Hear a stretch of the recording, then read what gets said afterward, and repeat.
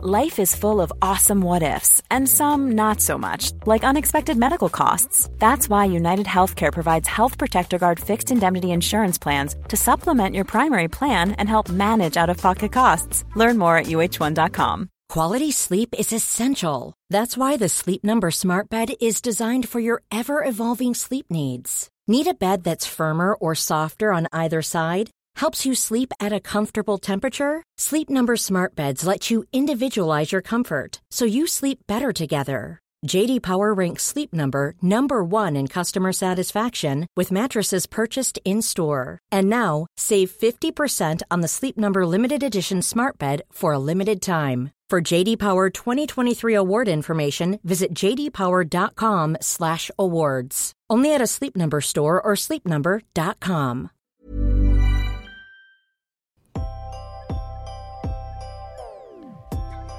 So this is the episode we talk about bad golf. And I, for one, have lots of experience in this in this category, in this subject. Elaborate, please. Which we will elaborate on in this podcast. Welcome back to the Rick Shields podcast, everybody. With myself, Rick Shields, and Guy, producer Guy. We're back for episode number 13. I feel like it's going to get a point where I'm going to stop saying what number we're at. Yeah, maybe now, but I think the number 13 of bad golf ironically fits, which wasn't intentional. I know, that's crazy. Yeah. We're filming it on Friday, but it's not Friday the 13th. Yeah, I think the only thing I keep getting excited about 13 is that I remember when we first started the podcast and you said, just as long as we just keep it going. And I feel like 13 is quite a decent amount so far. I think we can get to 14 and quit. It's a good stint, isn't it, then? I think that's right. Is anyone even listening anymore? No. So, yeah, thanks so much for listening, everybody. It's been great. The support, the reviews have been phenomenal on the podcast. Just a reminder, it does help the podcast if you review it. You can review it on Apple Podcasts or Spotify or Google Play or wherever you listen to your podcast. Give it a rating, ideally 5-star would be fantastic, and also leave a review. It does well for the search engines, etc. We are currently we are currently number 1 in the UK for golf podcasts, and actually we're up at, normally top 3 are we in USA? Yeah, so the podcast ratings, a bit like music charts, whatever, they obviously differ from when you release the podcast and it goes up and down, but touch wood, we seem to be number 1 in the UK all the time, and number 2, number 3 in the US, number 1 in Australia. I think, without gloating too much, I think it was 20 countries we're number 1 in. So wow, that's class. So thanks so much for listening, everybody. It's awesome. We're loving making them. And like I say, this episode is bad golf. We've got loads of stories to tell, my experiences, maybe some guys' experiences, and we actually played golf yesterday. And I think that's where is this where the topics come from? Yes, so we'll touch on this a bit later on, but we did play yesterday. It was the first time I've played in certainly since about September last year, which I'm ashamed to admit. And I didn't play great, hence this episode is about bad golf. But one thing I did do, and I think we should announce it now, we should be open about it and just be honest and just let bygones be bygones. You absolutely smashed your first tee shot. I was impressed. No, you hit your Cobra F9 with its fast face and explosive ball speed, and you crunched it. You hit a lot of golf balls week in, week out, and you kind of went, Rick, good shot. Little old me stands up, hit one bit out of the heel, and did you by about 12 yards? So you can sit there and giggle, but we both know it's true. So a couple of things that, factually, let me clear things up. Mine wasn't crushed. It was a bit out of the heel. Oh. You'd pinched my TaylorMade sim driver and put it in play straight away. And in fairness, you hit your best shot possibly all year and all of last year put together. But a part of that story you're missing out is that we, a few months ago, we recruited a new junior editor and videographer. And we've never been out on the golf course with him. He plays off about 18 handicap. He was nervous, to say the least, stood on the first tee. I gave him the Maverick Sub-Zero driver to play with. He knocked it. So if you knocked it 12 past me, which I'll give you that, I will. He knocked it another 12 past you. He did. He Which came as a shock. Tonked it. But then this is the epitome of golf. He won't mind us saying this. We were like, oh my God, that was a ridiculous drive. Like, Rick's hit his career drive. No, I didn't. I've hit a decent drive, and you've done me. And then he shanked it out of bounds. Like a full-on hosel rocket. Oh. What was hilarious about it is because he did it so good, he was taking pictures from his golf ball, looking back at Guy and looking back at me after he's absolutely tonked us. And we played at Formby Hall the first hole, which is a really hard opening tee shot, water up the left, bunkers left and right, out of bounds, out down the right hand side. Really good drives. I didn't hit mine the greatest. And Harry then shanks one into the road, nearly hitting a Peugeot 106, and you know everything was correct in the world. After that, Guy, do you want to stress any more about what happened in the round of golf yesterday?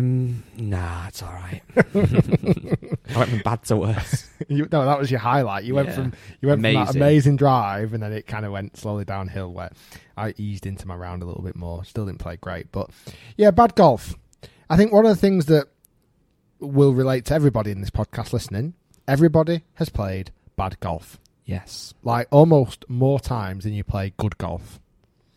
I'd agree.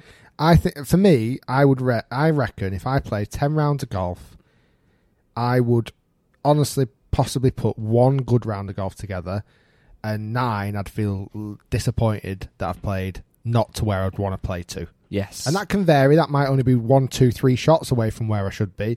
Or for me, it can fluctuate to 10 shots where it should be. But it's that idea that everybody plays bad golf, even, and you see it week in, week out, even the best players in the world play bad golf. Some like seeing that. Some like seeing that it's relatable, where they see the best players in the world miss cuts or shoot over par or have double bogeys, triple bogeys. But it's part of the game that can never disappear, that will always be around, and as most of you listen to this podcast, when you do it, it's the worst feeling in the world. You want the ground to swallow you up, you want to sell your golf clubs, you want to quit golf forever. For sure, and that was me yesterday. So You've only just got brand new clubs as well. I've got some brand new irons. The Nikes are getting a bit old, so I've got some new irons in the bag. I had one of Rick's sim driver heads on my own driver shaft. I thought, right, so this driver, it's a new head, it's better technology. I've got my shaft that I already know and I feel comfortable with, so let's go on the golf course, let's rip it up. First tee shot, as we've discussed, did Rick by 12, so today is a good day. I was surprised that distance wasn't going to get bigger then. No, I don't want to... it was on a few of the holes. So I've parred the first 2, didn't play it, but hold a couple of nice little 6-footers. So parred the first 2, not played, as I said. Not an excuse, but not played since September, maybe even August, actually. I've not hit that many balls as well.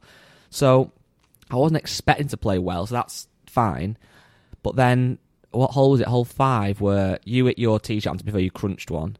I stood up, absolutely. I've got this weird move that Rick can explain more that's my absolute nemesis. That means I can pull a driver, pull hook it just ridiculously. So I did that. Brand new Pro V1, gone. So I said I'm going to hit another one. Then I sliced one, brand new Pro V1, gone. Then I found this horrible, dirty, scatty Pro V1 in my golf bag. The worst Pro V1 I've ever seen. It was brown, wasn't it? It was awful. It's like the dog had chewed it up. It was absolutely... And I thought, well, I'm not losing any more balls. It's just ridiculous. Third shot off the tee, so I essentially hit my fifth shot. Absolutely smoked it. And again, I think I did outdrive it this time. It took me 3, but I think I did it by about 5 yards this time. But that's the annoying thing. It's like obviously I hate hitting bad shots, but to hit 2 bad shots that I reckon they were 200 yards difference. One was left, one was right. Genuinely 200 yards difference. Which is ridiculous. Honestly, the third tee shot absolutely smoked it. So I can do it. But why have I hit those 2 out of bounds first? Yeah. I mean, your Guy explained there at the start, you've got a slightly... what's the right word? A characteristic in your golf swing that leaves you open to miss directions. Guy, since he played golf as a kid, it happens a lot. You play golf as a kid, you want to try and hit the ball longer. A lot of kids learn to use the hips in a forward motion, almost early extension, where the hips go forward towards the ball. As a kid, you end up creating power. You look at some of the long drive players in the world, and they do have that forward early extension because it is a way of creating power. The issue now is Guy's move still is there, relevant now he's an adult, and that move leads his handle to move up, the face stays open, or he'll massively correct it, use his arms and whip it left. So it's a bit of a vicious right and left. On a driving range, when he's in the trend and hitting ball after ball after ball, you will not see a better driver of the golf ball. Do you remember like, that, you absolutely smoke do you remember it. that time, me, you and Matt Fryer and Matt's Bay? Yeah. Yeah. And honestly, I think I had still had a Nike. I don't remember what driver I had, doesn't really matter. But I think it was just as you got the M6. Might have been actually. M5. What have you got, M5? I got M5. It might have been then. And honestly, now, I'm not joking. I was stood there with you and Matt, and I was like, I'm going to fade this one, bang. I'm going to draw this one, bang. Like you said, and I'm not blowing me on trumpet. I was absolutely launching it. Like Rick said, you obviously, you will see some better players than that, but it was genuinely class. Get onto the golf course where there's out of bounds, there's water hazards, there's trees, and absolutely fall apart. Yeah, I think for you, it's the lack of play a little bit as well, and a bit of a technical fault. But it's how you deal with those bad rounds. I will come into the topic of having an experience in this, and potentially why I ended up quitting tournament golf. I might as well just get into it now, should I? I think we should get into it now. I think some listeners will know about this experience and some won't, but I think it's worth talking about because it is super relatable. So let me set the scene. It made headline news. It literally did. There was articles written about it. And that is, unfortunately, the challenge I sometimes face now that I'm obviously an international superstar. I'm saying that in jest. Right, so let me set the scene. So it was February 2017, I think it was. Oh, no, 18. 18. February 2018. I'd had 2 years doing Quest for the Open. Let me get. I'm losing track of time here. 2016 was the first time I did Quest for the Open, yeah. 2017 was the second time I did Quest for the Open at West Lancs. I got my hole in one. And then, so then the third year, 2018, I wasn't really going to do Quest for the Open. I was kind of umming and ahhing. No, because I was working with you at this point, and you were like playing a bit, but not. Yeah, I was umming and ahhing. It was one of those ones where I'd had the winter kind of just playing a little bit, not that fussed, but felt like, if I was going to do it, the start of 2018 was the time when I was either going to continue another, journey for Quest for the Open, trying to qualify for the Open, doing Open qualifying, etc., or I was just not going to do it. So I kind of got entered into a pro-am at Lumina in Spain. Beautiful golf course, one that I was attached to for many years. Really nice people down there, 3 golf courses, spectacular place. And it was a pro-am, 3-day pro-am, and I took 2 of my clients. Liam Harrison actually was one of them from Golf Mates, if anyone watches that channel, and Dan, another lesson of mine, and then it was a competition winner. It was the young Irish lad. Was he called? No, it wasn't Irish. Was he not? Oh no, he was another. He started YouTube videos. Though. Anyway, I can't quite remember. I want to say Luke, but I'm not sure. Anyway, I digress. 3 days. Took the family out. So the wife, the mother-in-law, and my 2 daughters at the time. I didn't have 3 kids at the time, just had 2. Went over to Spain. Thought this is going to be lovely. I've got a 3-day pro-am followed by a coaching clinic over in Spain. It's going to be lovely. Nice little 10 days away. And wasn't feeling super confident about my game, but was feeling okay. So I did a practice round the day before the pro-am and absolutely ripped it. Hit my driver fantastic. Hit my iron superb. Chipped, for me, okay. Putted really nicely. So I thought, okay, well, this is reassuring. I've not played competition golf since probably June the year before Open qualifying. This is reassuring that there's something there available. So let's just set the scene then. You're swinging it all right, under a bit of pressure. People are watching. You've got a big YouTube channel, big following. What scores would you have taken at this point? If someone said you can have X and X or whatever, what would you have taken? In hindsight, I'd have taken breaking 80. I would have probably gone realistically 5 over for so 3 rounds. 5 over collectively or every round? No, for 3 right, rounds. okay. Right. So I know it's not great, but I'd probably taken that. Yeah. So as Guy mentioned, I think one of the challenges that I face, and it's one that has become over time, and the fact that obviously I do YouTube and I do social media, and I shared the fact I play in tournaments, and I shared the fact I was over in Lumina playing in the Pro-Am, and I tell people on Instagram, Twitter, etc. So people who follow me know that I'm there, and people follow me enjoy seeing how I get on. So you told me to put $1,000 on you to win as well, which is annoying. No, they didn't. I'd have recouped the cost if someone paid $1,000 for me winning. So for me, there's always this kind of underlying kind of pressure, anticipation, expectation levels from followers, people who watch the channel, which, a lot of almost, apart from Pete, who was also playing in the Pro-Am, nobody else experiences that. They can just go and play and have to go back to the golf shops the next day and tell the families and tell the members, and it's not so I don't know, severe. Anyway, I wake up the morning of the Pro-Am and I'm feeling butterflies. My hands, whenever I get nervous about a golf tournament, my hands feel like they are like dead. Like they feel like they've got something wrong with them when I wake up. Honestly, that's genuinely gospel truth. So whenever I'm nervous about a golf tournament, my hands really become quite nervous in a weird way. Which I don't know if anyone else faces, but something I do. Even on the driving range, like that morning, I wasn't hitting it great. My hands were super nervous. I get really handsy in my golf swing then, etc. So anyway, I step up on the first tee. 3 guys I know, 3 guys I like. So I'm quite relaxed playing at the golf course. I've played quite a few times. So I'm on the first tee, nervous as hell because I do get really nervous on first tees.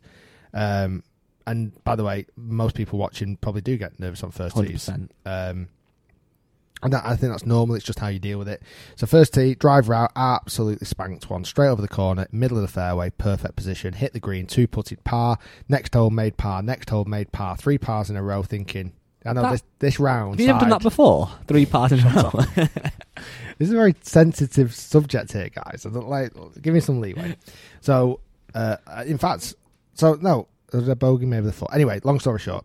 There was a hole then, fifth, 6th hole, water at the left, and I've absolutely tugged one left. And it was almost nervous because I was playing unexpectedly better than I expected because I was so nervous, but I was making pars in a weird way. Pulled it off the planet to the left in the water. It's a golf course, you cannot miss the water. And things just from that moment went from bad to worse. I literally couldn't keep the ball on the golf course. I literally could not hole a bean. I couldn't hit the greens. I couldn't chip. I couldn't putt. I couldn't get the right clubbing.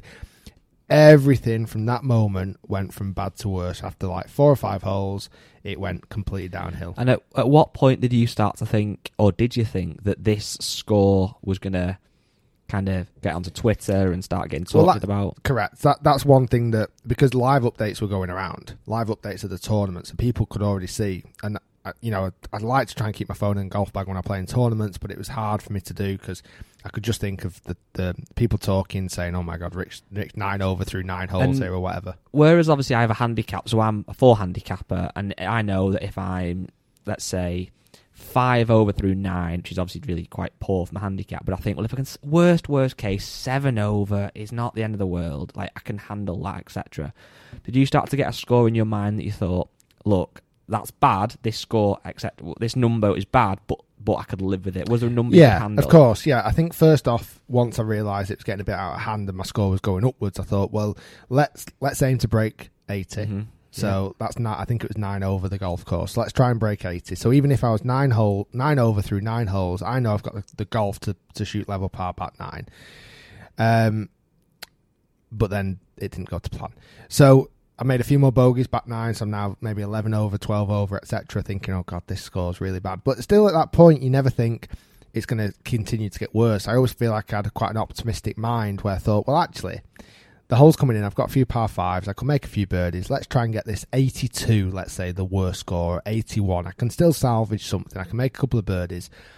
And to be fair, every time I started to play better, and I did make a couple of, maybe a birdie, or no, I didn't make a birdie, a couple of pars, stringing steady in the back ship. 9. Yeah, steady the ship. And I thought, that's actually proper golf now. I remember a par 3, like the 14th hole, 7-iron off the tee, dead easy par 3, massive green, water in front of the green, but so far in front of the green, it was almost just there for aesthetics as opposed to actually a hazard. Like, the water just doesn't come into play at all. Literally shanked it with my 7-iron into the water in front of me 50 yards. And I thought, what the freaking hell is going on That's there? not that. Where's that come from? Like, what is that? I know I'm not playing well, but a 50-yard shank, a shot that's hit with a 7-iron into a green that's so welcoming, and after I've just made a couple of good pars, etc. So then I think I triple bogeyed that, and then it just literally just went from bad to worse. And then it was literally just, then I was thinking, holy crap, this is now complete damage limitation. So not only have you got the pressure that obviously other pros probably haven't experienced, well, obviously tour pros have, but other pros in this kind of event might not experience, where you know it's going to go live onto Twitter, you've got a lot of followers, etc. But How did you feel with your playing partners that were playing with you as the pro? Did you feel bad, or because you're friendly with them, were you not so bothered, or were you too busy thinking about the facts going to go on social media? That's probably a good question, actually. I think I would have felt worse if I hadn't played with the three guys the day earlier. Good point. So they knew you had it in you. Yeah. So like the day earlier, it was a different game of golf. So I think if there were three people I had no idea of and they pitched up on a pro-am, playing with me, and that's how bad I played, I think I'd have felt really, really bad.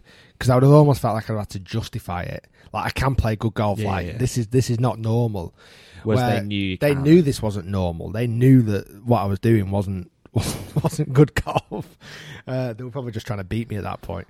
So anyway, long story short, it didn't get any better. It was the worst round that I've had as a professional golfer, and then had to face not only everybody that was there. It wasn't what I was most annoyed about. It wasn't just a pro-am in the local area that I could literally sign my card, hand the card in, jump in my car, drive home as fast as I can, kick the dog, have a pint, shut the door, not turn my phone on, and things. Do you know what I mean? It's forgotten about. It wasn't one of those tournaments. It was a 3-day tournament in Spain. My family there, friends there, people I know. I had to put a face on. Yeah. And it was freaking hard. Like, it was ridiculously hard. Like, so the first thing I thought about doing was genuinely NRing. So I thought, do I just write this off? An NR, nobody knows the score. That's the easy way out, to be fair, isn't it? Yeah. Nobody knows the score. I can just say, listen, it didn't go my way. I can make an excuse up on social media. If I want to make a video about it, I can say, listen, I lost the ball on the 17th, but I wasn't playing that well. Got all the way down there, thought it wasn't there, couldn't bother going back. Like, I could have made a story up if I NR'd. And I thought, that's the easy way out. How does it affect the next 2 days? I'm not sure. There's no pressure then if you've NR'd already. Well, there's not, but then what does that do for the team? Yeah. Does that put me out of the team play? I didn't actually know at this time. So I remember just sitting there for a minute before I actually handing my card in, just thinking, do I actually want to hand this in? Because I don't know if I said it, I shot an 89. So it was 18 over par. It's embarrassing to say. Yeah, but like you've just said then, I broke 90. Broke 90, which is some achievement. But like you said, you could have NR'd. Like, NRing, I've done it before. Sometimes because the score's rocketing up and up and up and up. Sometimes because you hit one that you think's in play, you're not having a great round, you get down there, it's out of bounds, people on the tee behind you can't bother walking all the way back, or just NR. But by the way, just a quick one, is it NR an American term as well? I guess so. No return. It's so like no return means you just don't hand your card in. You almost not disqualify yourself from the event. Just quit. Yeah, is that the term? Well, that's it, isn't it? That you could have just quit. And nobody would have known what you shot. Known what you shot. You could have said, like, you could have made up a line, said, I was 5 over, got to 17, went out of bounds, whatever. So people are thinking, well, he would have shot about 80, give or take. But you kind of were brave about it, if you want to call it that. Well, you know what the tipping point was, actually? It was the fact that... so I had a thought about it and thought to myself, I've got 3 days, I've got 2 more rounds of golf here. And as much as I've got off to the worst start imaginable... Could I salvage something back? Like, could there be? And then also, actually went into the starter's hut or whatever and said, like, what are the consequences if I NR? I think there was a fine. I think I would have been fined for NRing in the professional tournament, which is, one of those things you might have to deal with. And the other thing was, there was a prize for every... Who tried the hardest? Rick Shields tried the hardest. There was a prize for... prize money for every player. Like, even if I came last. And did you sacrifice that with an NR, or did you still? Yeah. Oh, right. Well, I would have sacrificed it, and I would have had to pay a fine. Oh, right. Okay. So if I would have NR'd, I'd have had to actually pay a fine for NRing, and missed out on the prize money. But also, I thought, well, actually, the prize money, I think it was €1,000 or something. Mm-hmm. So I thought, okay, well. I can have 2 more rounds of golf for that. And I thought to myself, well, let's see it as a challenge. The hardest night of my life is probably that evening. So scores went live on social media. The backlash was mixed. Fans are super supportive. Fans are saying, hard luck, Rick, you'll get them next time, this, that, and the other. But I kind of deep down felt like, I don't know if I'm actually going to play that much better tomorrow. Like, I felt like it was almost so bad that I'd almost done the damage. Like, Yeah. the old saying, it takes 1,000 great shots to build confidence and one bad shot to completely smash confidence. Yeah, and I think as well, like, obviously, bad golf is bad golf. But like you said, I think you probably would have said 80 is bad, or breaking 80 just about. But so without, being blunt, it was close to 90. But what people also forget is because they might have shot 90 at their own course and they've played really well or whatever, but you're playing at, championship course. It was a tough day, yeah. Set, in championship conditions. You've got the pressure of the fact that, everybody's going to know what you've scored or what you've shot.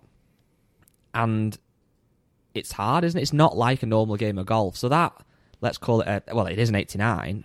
That same level of golf around the course we played yesterday, you probably would have shot late 70s, early 80s max. Well, the leading score was level par. So it's, and there was 24 golf pros in it. So I know you don't have standard scratch for those kind of events, it's pros, but if it was a standard scratch and the best pros shooting level par, you're probably going to be calling that 3-4 over par standard scratch straight away. I always remember, because this was one of the hardest nights, so the lad who shot level par was a local pro to the area, and we got invited out, all the pros and partners, etc., got invited out to this restaurant in the evening. So we went out to this restaurant, and I sat next to the guy that's bloody leading the event, right? So this guy's like, why is it playing so easy at the minute?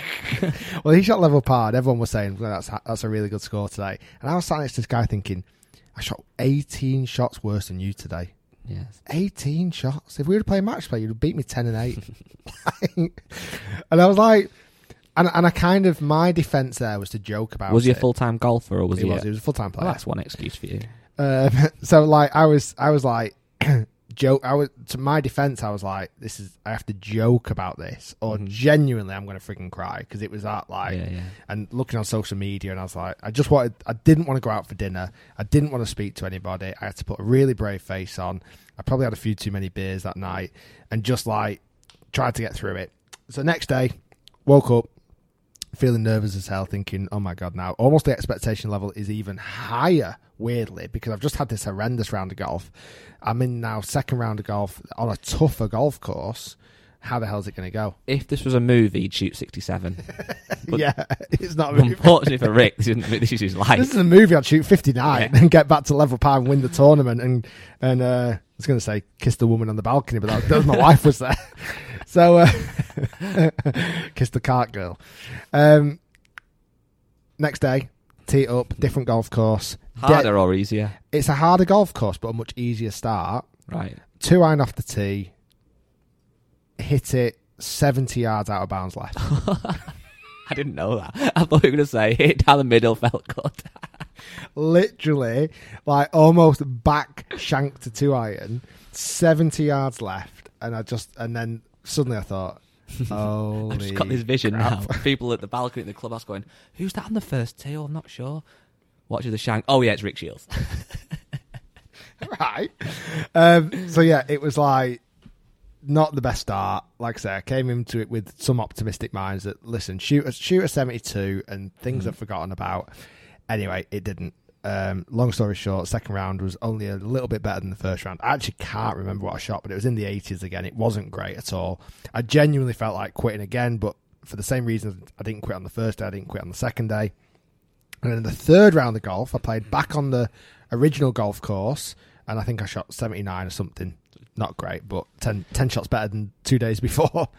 And so collectively, for 3 days, I was 39 over?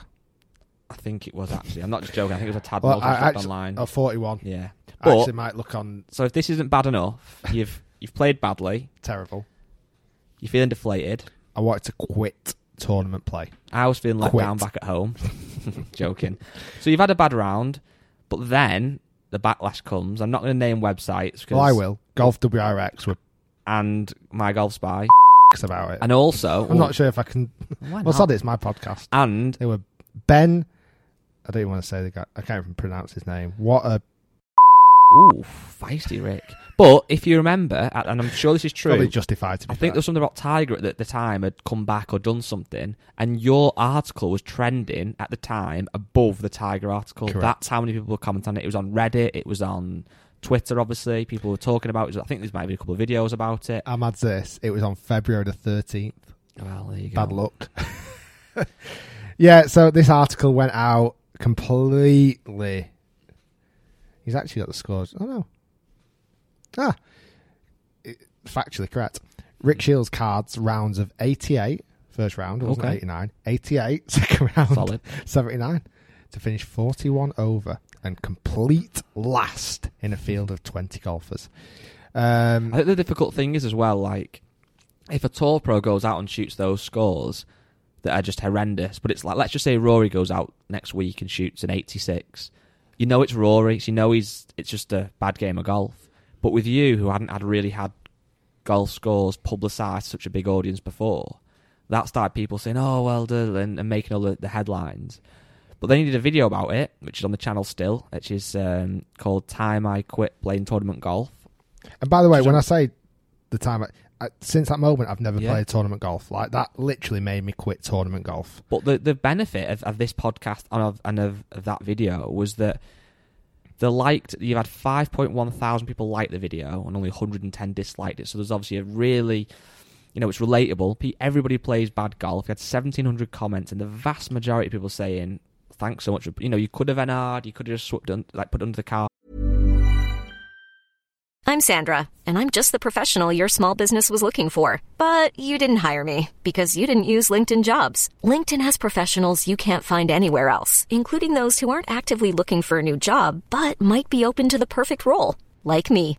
In a given month, over 70% of LinkedIn users don't visit other leading job sites. So if you're not looking on LinkedIn, you'll miss out on great candidates, like Sandra. Start hiring professionals like a professional. Post your free job on linkedin.com/achieve today. Quality sleep is essential. That's why the Sleep Number Smart Bed is designed for your ever-evolving sleep needs. Need a bed that's firmer or softer on either side? Helps you sleep at a comfortable temperature? Sleep Number Smart Beds let you individualize your comfort, so you sleep better together. J.D. Power ranks Sleep Number number 1 in customer satisfaction with mattresses purchased in-store. And now, save 50% on the Sleep Number Limited Edition Smart Bed for a limited time. For J.D. Power 2023 award information, visit jdpower.com/awards. Only at a Sleep Number store or sleepnumber.com. Life is full of awesome what-ifs, and some not so much, like unexpected medical costs. That's why United Healthcare provides Health Protector Guard fixed indemnity insurance plans to supplement your primary plan and help manage out-of-pocket costs. Learn more at uh1.com. Millions of people have lost weight with personalized plans from Noom. Like Evan, who can't stand salads and still lost 50 pounds. Salads generally for most people are the easy button, right? For me, that wasn't an option. I never really was a salad guy. That's just not who I am. But Noom worked for me. Get your personalized plan today at Noom.com. Real Noom user compensated to provide their story. In 4 weeks, the typical Noom user can expect to lose 1 to 2 pounds per week. Individual results may vary. But actually, you've come out and you've said, look, I played badly. Everybody plays bad. And it was actually, in a bizarre way, it was a more important experience than if you had a shot 375s, because that would have been like, yeah, all right. But I must admit, whenever I went through Quest for the Open, I always said to myself, I've either got to shoot 65 or 85 for it to be a story. Like, anything in between doesn't really care. The video was great. I think one of the things that I did, and I don't know how public this was, the prize money I made of the €1,000, etc., I actually donated it to 10 golf clubs around the world to set up a little junior competition. So they all had 150 odd. I think I might have rounded up to 1,500 euros. So each golf club got each golf club got 150 euros to put on a golf competition at their golf club as prizes. So I didn't want the prize money, so I wanted to donate it, and that was the way of doing it. So, like I say, it was a learning experience. It was one that still gets brought up every now and again. It wasn't something I was super proud of, but I think the more I think about it, the more times it's become harder to get back into tournament play if I ever wanted to, because people are just waiting for me to shoot a high number. And also, it's not. No, without beating around the bush, there's not much point. There's not. If you go out playing the tournament tomorrow, we could be making a banging video instead. Exactly. Speaking of banging videos, a bit off topic, I'm going to go out at lunch and go and buy a package set because I'm feeling rather inspired after the video we've just done. Crazy, isn't it? That was... So we had the idea of, obviously, a lot of the videos that we do, Rick talks about the modern equipment from the premium brands and the pros, the cons. We prove it's better than last year or not, and often, obviously, as you'll probably know, it isn't. But we also get so many comments from people saying about golf being expensive. Now, we've proved that isn't the case because we bought last year a package set from, we'll say it, from Sports Direct. We went and spent, was it £99 in the end or £89 or something? With it was on offer. It was less than £100. 79, I think it was 70, whatever, £70 roughly for a package set. You went to a local golf course. A Muni, which was like a £10 to play. And actually played some decent golf. Obviously, they don't perform like the premium stuff. They're not I think I broke 80. Exactly. Great. But, good for me. And the whole kind of, the concept of that video, you may have seen it, but was the fact that golf doesn't have to be expensive. So that's fine. We still get loads of other comments saying that all the premium brands are, the aspirational brands are expensive, etc. So, long story short, we saw a set of golf clubs online, and we'll say on here, it was on Costco, that were Callaway golf clubs, a full set, no bag, but a full set for like $479. So we went to Costco and did a video on it. Now, intentionally, obviously, this was not a sponsored video, so we kept all the Costco branding well out of it because we thought we want to get a golf club. It doesn't really matter where the retailer is. It's pretty obvious when you watch the video what the retailer is. We got a set of these Callaway golf clubs with a bag. It cost just $550, was it? Yeah, sorry, $550 it was in total. We got to the golf course, and they were impressive. Yeah, it was crazy. So we've had a few, over maybe the last 6 months or so, a few people have sent us links to these Costco clubs and said, what are these all about? And I've seen them and I've kind of thought, yeah, they look all right, this, that and the other. But as Guy said, the more this year's come about and 2020 and the price of golf equipment, and we don't, for me, there's nothing wrong with wanting expensive equipment. There really isn't. It still go back to that comment that someone left recently on that Scotty Cameron putter saying this is what's killing golf when he said it's like £400. And I know we discussed that in a couple of podcasts ago. This was again highlighting that you can play golf and you don't have to spend a fortune. And by no stretch am I saying £550 is cheap. It's not. But for a full set of Callaway clubs, premium brand, that performed that good, and I honestly was so shocked. The putter is genuinely consideration for going in my golf bag. It was class. The irons was exactly what you'd want from a set of irons from a package set, etc. Hybrid was decent. Fairway wood was decent. Driver, again, it wasn't perfect in my spec, but even when it wasn't perfect, it almost outperformed the Maverick driver, which is nearly £500 on its own. And that, I think sometimes the vast majority of comments, and everybody has loved it because we've opened their eyes. Obviously, some people have said, well, you can't get them fitted, which we alluded to. You can't get them fitted, so they are just as they come. And there's a very, very, very small amount of people, but we'll talk about it on the podcast, who've said something like, is this obviously a Callaway sponsored thing? If you think it's a Callaway sponsored thing, you can't. We have gone out and Rick has tested them, and we have said, how on earth can Callaway justify 3 times the price for the Maverick product that is marginally better? If you think that's the PR that Callaway want, you are very much mistaken. And I'll happily share you my bank details. Yeah. I bought those golf clubs. I've had no compensation for them. I'm giving the golf clubs away because we wanted to make a cool video. It wasn't sponsored by Costco. It wasn't sponsored by Callaway. We went in, filmed without permission. We took the golf clubs to a golf course and played golf and compared it to the Maverick driver. And gave you our findings. And exactly. And if you look, and this is quite hard to notice, but if you do look at the Costco clips, they were filmed on iPhone. We didn't want to take the proper camera in. We want it to be really not obvious. There was one point where I think a member of staff walked past and went, Rick, stop. Guy panicked. He's like, get in the bags, dive into the... I just didn't want them to come and ruin it. But one shout out I will give to Costco, actually, while we are here, is the £1.50 jacket potato. Just the best. Game changer.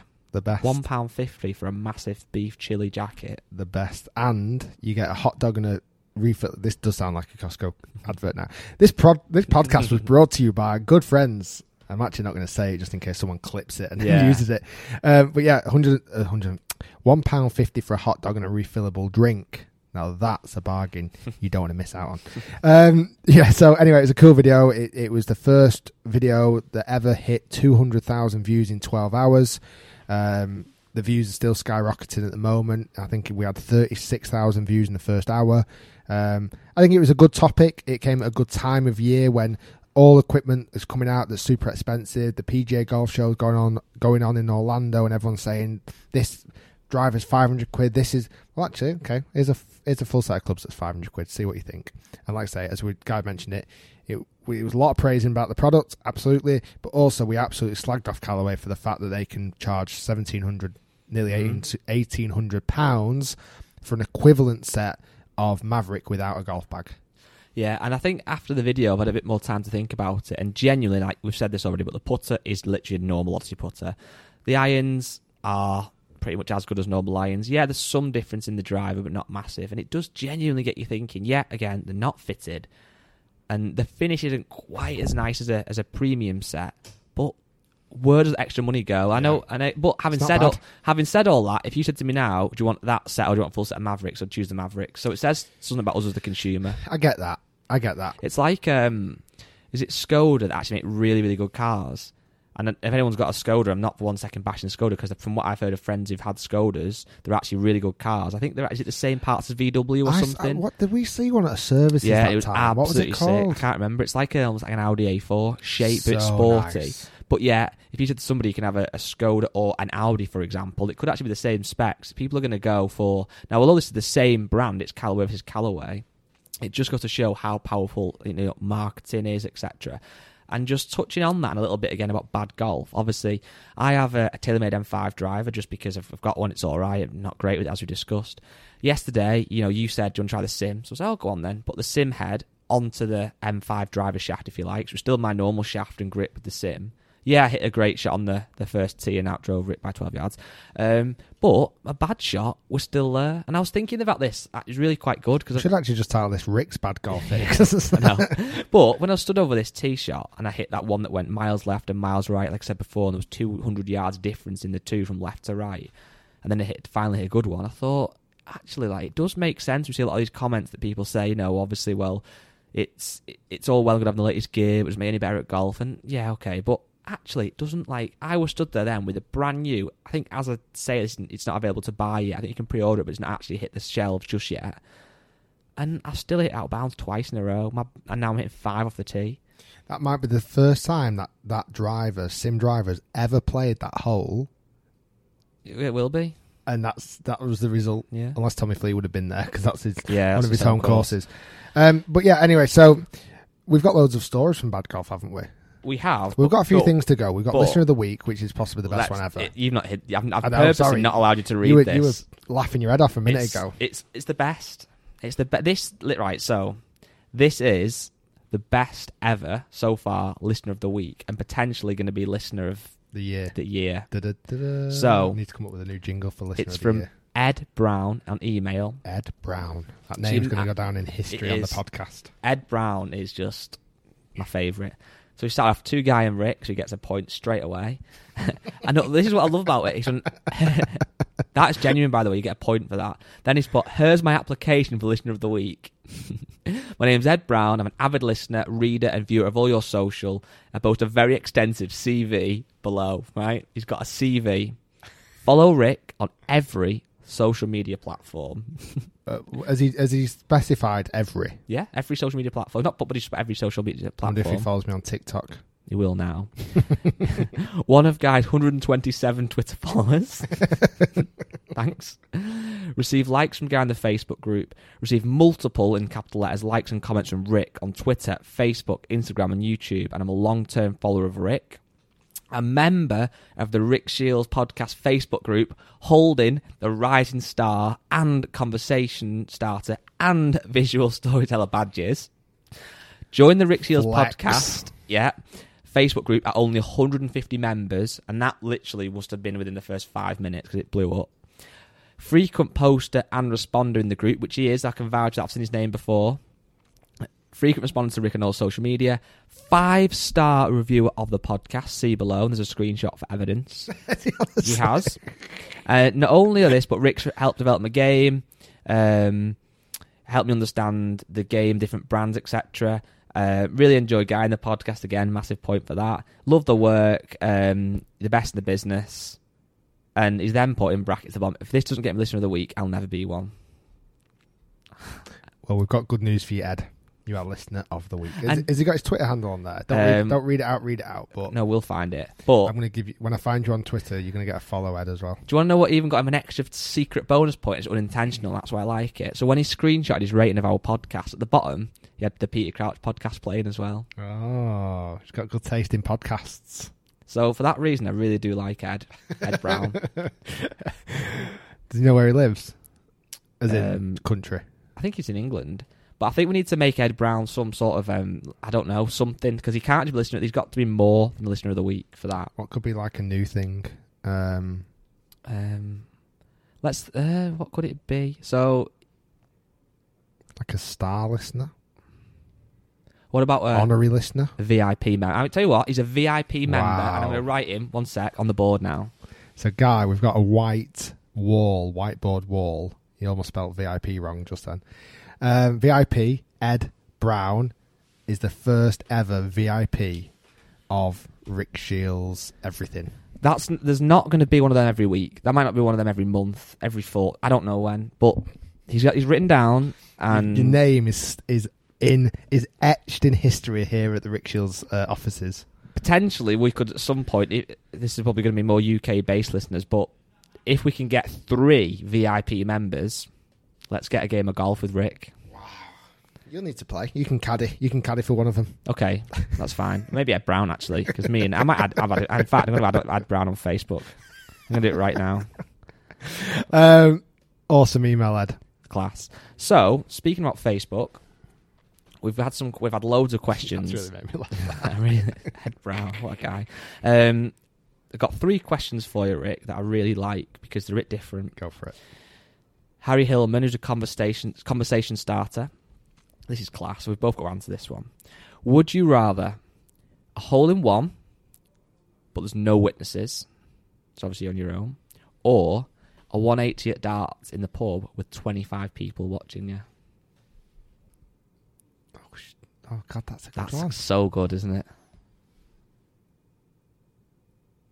Because part of me's thinking a 180 because I've had 2 hole-in-ones. If you didn't know, you've had 1, so you know. But a 180 at darts would be class. I want to do that. What about if it was a 180 on your own?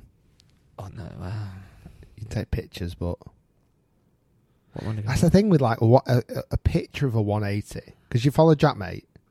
Yes, he got one yesterday on Twitter. He put it on Twitter. You can tell they're genuinely been because thrown. They're not like yeah.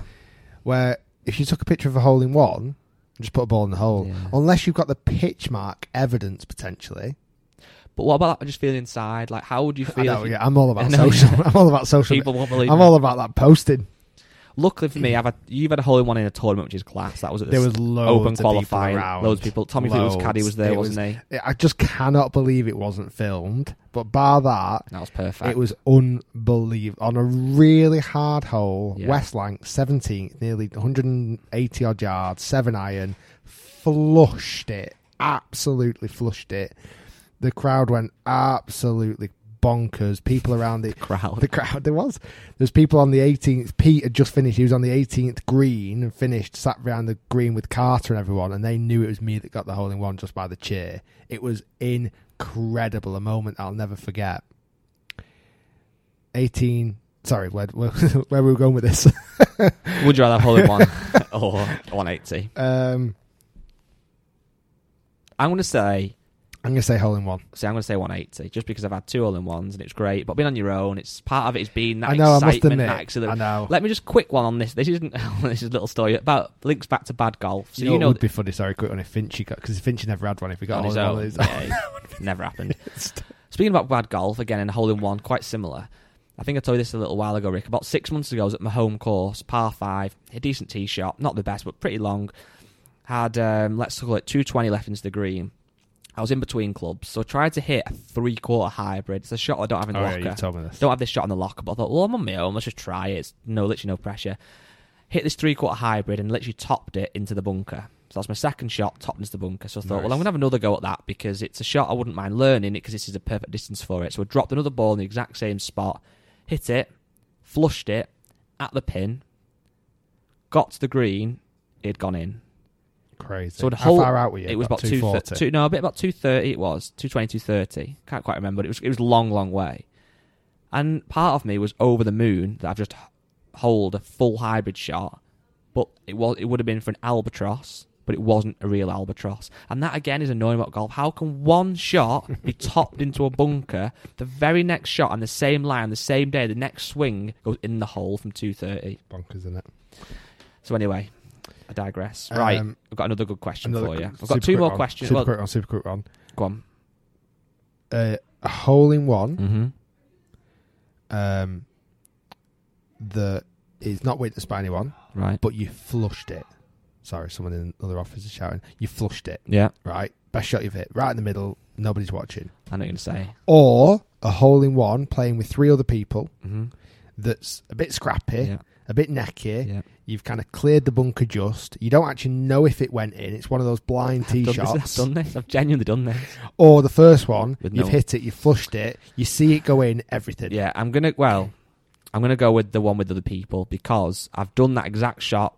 First ever hole in one. I played with my friend's dad, who at the time was a junior organizer. Second hole at my old club, thinned it, literally went over a bunker, went in the hole. Didn't see it, got that it was in. As horrible as it is to hit a bad hole in one, it's a hole in one, and you're with someone. So, yeah, I'm going to go for that. I'm going to go for a thin one with other people. Yeah. I think in that situation, I'd probably go the same. This is a question. Now, it's quite in-depth, but bear with me. It's from Stephen Flanagan. Is it a question that he's seen on the podcast group already? And to be fair, I had. So we just kind of brought it back in. He said, is there a certain golf brand that you have no interest in?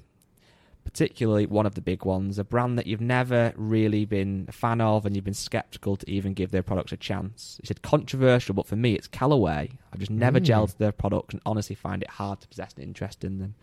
So I suppose for you as obviously an independent reviewer, it's hard to necessarily have that mindset, but is there a brand or a product that you have... I'm sure you can guess who my brand is. I just don't have any interest in. I don't like. You don't like? Don't know. Okay. Do I want to tell you? To the mouth, it's a Rick. The audio's too good. Yeah. Yeah, but why is that? You want to say in the brand or not? I don't know. Why do you not like? Why do you not like it? Why are you not bothered about him first? I think it's hard to say without saying the brand. No, go on. Not. Could say. Imagine you've told me the brand. Right. Why is it you're not interested about him? Don't like the marketing. Don't like the look of the products visually from certain. I'm trying to be very careful. Certain angles. Don't like what they stand for. It's quite a lot of reasons, really. Okay, interesting. There's probably one brand for me that... or is there? It's hard. We try and keep an open mind with everything, and certainly from products that we're reviewing, I'd never have that mindset with a product because it's pointless to review a product if you're not going to like it. But I think if I take my work hat off and just go back to as a golfer, there is some brands I've probably never purchased, and some of them are brand snobbery, if I'm being honest with you. I'll be open. So there's some brands I probably would, and I know this isn't true for you because you've had some of the brands that I wouldn't use, you've used. Like Ben Hogan irons. Wilson irons. Yeah. Cobra driver. I would have a Cobra driver, but it's not popular. It's more popular choice now. Putter. Yeah, I wouldn't. Certainly, it sounds bad, Wilson. I think I've had one Wilson club in my life, which was the old... What's the TP shape? I can't remember what it's called. TPs, the famous putter. I can't remember the name. Whatever. As a junior, but that doesn't really count. And I don't know why. And it sounds bad because it makes Wilson make really good product, and it's often at a really good price point. But I hold my hands up, and I'm not. It's not Wilson's fault. I feel like a bit of a brand snob. But the brand that I said before, that I've not said, isn't that kind of brand. I feel like the one thing you don't like about Wilson is the logo, right? It's old. It's a bit old school. So I don't mind that. But, and then this is... I quite like being different with them. Yeah, exactly. I quite like being different with brands, though. Swapping stuff I've almost become so numb to disliking or liking brands, which is great for what I do as a job.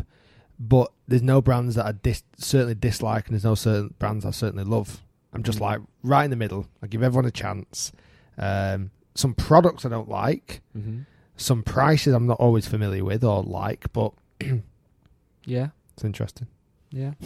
Sorry, I didn't really answer that question for you, but It's hard. And then the last question I've got, which is quite cool again, is from James Smith, who's again a conversation starter. And he says, tightest Vokey wedges, are they all that? so yesterday, Vokey in general. He's just putting, just So Vokey wedges, I've used literally Vokey wedges from being a kid. Made unbelievable wedges. I can't remember the first ever one I tried, but they made so good wedges for so long. Bob Vokey, phenomenal craftsman. Obviously designed the wedges, then Titleist bought them, kind of brought Bob Vokey into their Acushnet brand. Still makes phenomenal wedges now. I've probably had everything from SMs, SM2s, 3s, 4s, 5s, 6s, 7s, and now the new SM8s have also just been released, which I tested yesterday. Video of that will be coming this week if we release the podcast Monday. Should be this week. SM8 review / test / fun little challenge with them will drop this week. Which on the topic of holding one, yeah, they're good. I've got no. Again, I like them. I understand why people might not want them because they're quite expensive. I understand why people will get confused by them because of all the bounce, grind, finish, loft options, which could be simplified. I think a wedge is a wedge. I wish that Vokey's just came out with, this is the new Vokey wedge for 2020. Like, it doesn't have to be SM8. Doesn't have to be SM9. Yeah, they probably could do that. Like, I just feel like now Vokey are in a position where the wedges aren't going to change that much. A bit like a BMW 3 Series, that's just a new model. That's the new shape. That's the new look. Done. Yeah. Do you know what I mean? True. I mean, I've had Vokeys before, and I'm sure at some point in the future I'll have Vokeys again, and they are a great wedge. But probably if you asked me are they any better than anything else, I think I'd say no. However, when I was growing up, and it was very much when I started golf and was at the age where I could start to get adults clubs, it was very much a case of you have two options. You go for a Cleveland or you go for a Vokey. That was the two. It was the 588s or the Vokeys, the oil can finish and all that kind of stuff. They were the best. And at the time, I would say, and it might just be my looking back at stuff, but I would say that Cleveland and Vokey were head and shoulders above the competitors. TaylorMade's first good wedges were the RACs, which actually had a set of, or the rack, whatever you want to call them. Callaway wedges weren't great. I think the rack just came at a slightly different price point, if I remember, because I had those. They were a bit remember. cheaper. Were they? So they were like under £100, where a lot of Vokeys in two little Cleveland holes were in the like, back. yeah. But then obviously TaylorMade kind of messed up a few times with wedges. They had the ones that had the adjustable face. You could screw the face out and stuff. But what I'm kind of getting to, I think for a long time, certainly in my golfing life, Vokey and Cleveland were the best. So I think they got this branding right and this kind of association with being the best. Yeah, prestige, and the best players in the world were playing them. And 100%. Everything. Whereas now, genuinely, is a Vokey better than a Callaway wedge? Probably not. The one that's dropped off is Cleveland. Yeah, like the Cleveland wedges, Cleveland clubs in general have just dropped off. It's a shame because they were bought by Shrixon, and Shrixon decided to, bring that brand into fruition a bit more, and they kind of left Cleveland by the wayside. Where this year, the Cleveland driver I've tested is phenomenal. I've not tested the Cleveland wedges, but they've kind of dropped off. Vokey still remained as number one. But like you say, I've got TaylorMade wedges in the bag at the moment, and they're phenomenal. The mill grind 2s. Yeah. I've had the Jaws wedges. I've had Vokeys, SM6s, and you've had pings, I bet, at some point. I would have done, yeah. I think a big thing for me with wedges is actually the shape. So yesterday, obviously, we did the Vokey review. We literally had loads of different Vokeys, and then we went and played 9 holes. And I was actually going to put in a Vokey just for the sake of trying one, but then I didn't. And my old Nike wedges, which are literally 4 or 5 years old now, the shape of them to me, I just love it. It's really squirrely and edge, which I like. I know it's not everyone's preference. So I think for wedges, it's very much a personal thing. If you growl, obviously it's down to spin and feel as well, etc. But if you like the look of a Cleveland wedge, for example, or a Cobra or a Callaway or whatever brand, and it gives you confidence, that's the one to go for. I wouldn't choose brand over brand for any other reason. No, really. Exactly. And with wedges nowadays, again, if you're picking up a brand new SM6 or a brand new SM7 when the new SM8s come out, you're not going to be far off the mark with those wedges anyway. Did we have any stories with like bad golf? I thought we asked a good question. We did. We asked it, and the problem was with that many responses on. This sounds bad, doesn't it? But with that many responses on Twitter and on the main Facebook page, it's actually quite hard, and they're quite long as well, which is great. I'll tell you what, guys. Here's an interesting one. We'll pin We'll pin the Facebook post in the description of the podcast and the Twitter post. Cool. Go and have a read through those. What am I going to say? I just got a message. Sorry, I got distracted. Those stories, because if you've ever experienced bad golf, this will make you feel quite good, because it can be. Sometimes, and again, what I saw from the bad golf I played in Lumina in Spain is that people really liked it. They got, they related to it. Here's a good one, actually. It's really simple, but from Martin on Twitter, he's put, shot 9 over in a club comp of 14, won, got my handicap cut, and then couldn't break 100 for about 2 years. Ouch. It happens. It is. It is crazy. And I think one thing that sometimes annoys me about golf is not so much last summer, the one before, I was playing a lot of golf in my club comps, etc. And as I said to you before, I'd go to the range, hit it well. I'd play practice rounds at my local club, sometimes on my own, sometimes with friends, and literally shoot level par, maybe under par, really solid golf. Get into a comp and 7 over, 5 over, 7 over. And it was just frustrating that you put so much effort in. And I feel it's not many other sports where, if you start running now to do couch to 5k and you start to run 5k, you get better at running. Exactly, you'll get faster, you'll get fitter. If you go to the gym and lift weights, you'll get stronger. Now, I know there's some plateaus, etc., but typically, golf just feels like one of those sports you can practice every week. Go to the driving range and hit balls and chip and putt and play some golf. Get to the comp on a Saturday, and it can just all fall apart. You might almost too much practice in a weird way. It's such a strange sport, but it's one that keeps bringing us back weirdly. Yeah. On a note of sponsorship, yes, we mentioned it in the podcast last episode. Still work in progress. I've not probably given it enough thought. I've got loads of people that have applied, loads of juniors who say, we'd really appreciate you sponsoring it. It might branch out to now maybe sponsoring a junior tournament or a junior event or something. It was just, listen, it was a flippant comment we made last week in the podcast. The guy's frigging fault.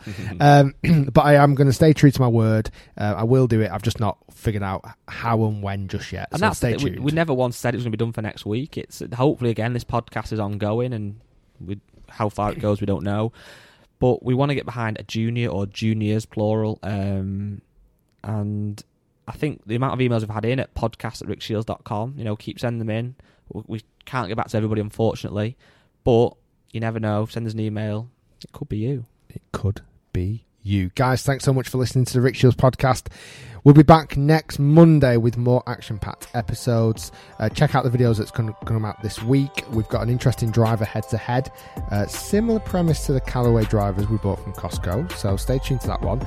We've got a Vokey wedge review and also potentially an instruction video coming your way. Thanks for listening. Make sure you review the podcast. Make sure you subscribe to the podcast wherever you listen to. Have a great day. Have a great journey to or from work.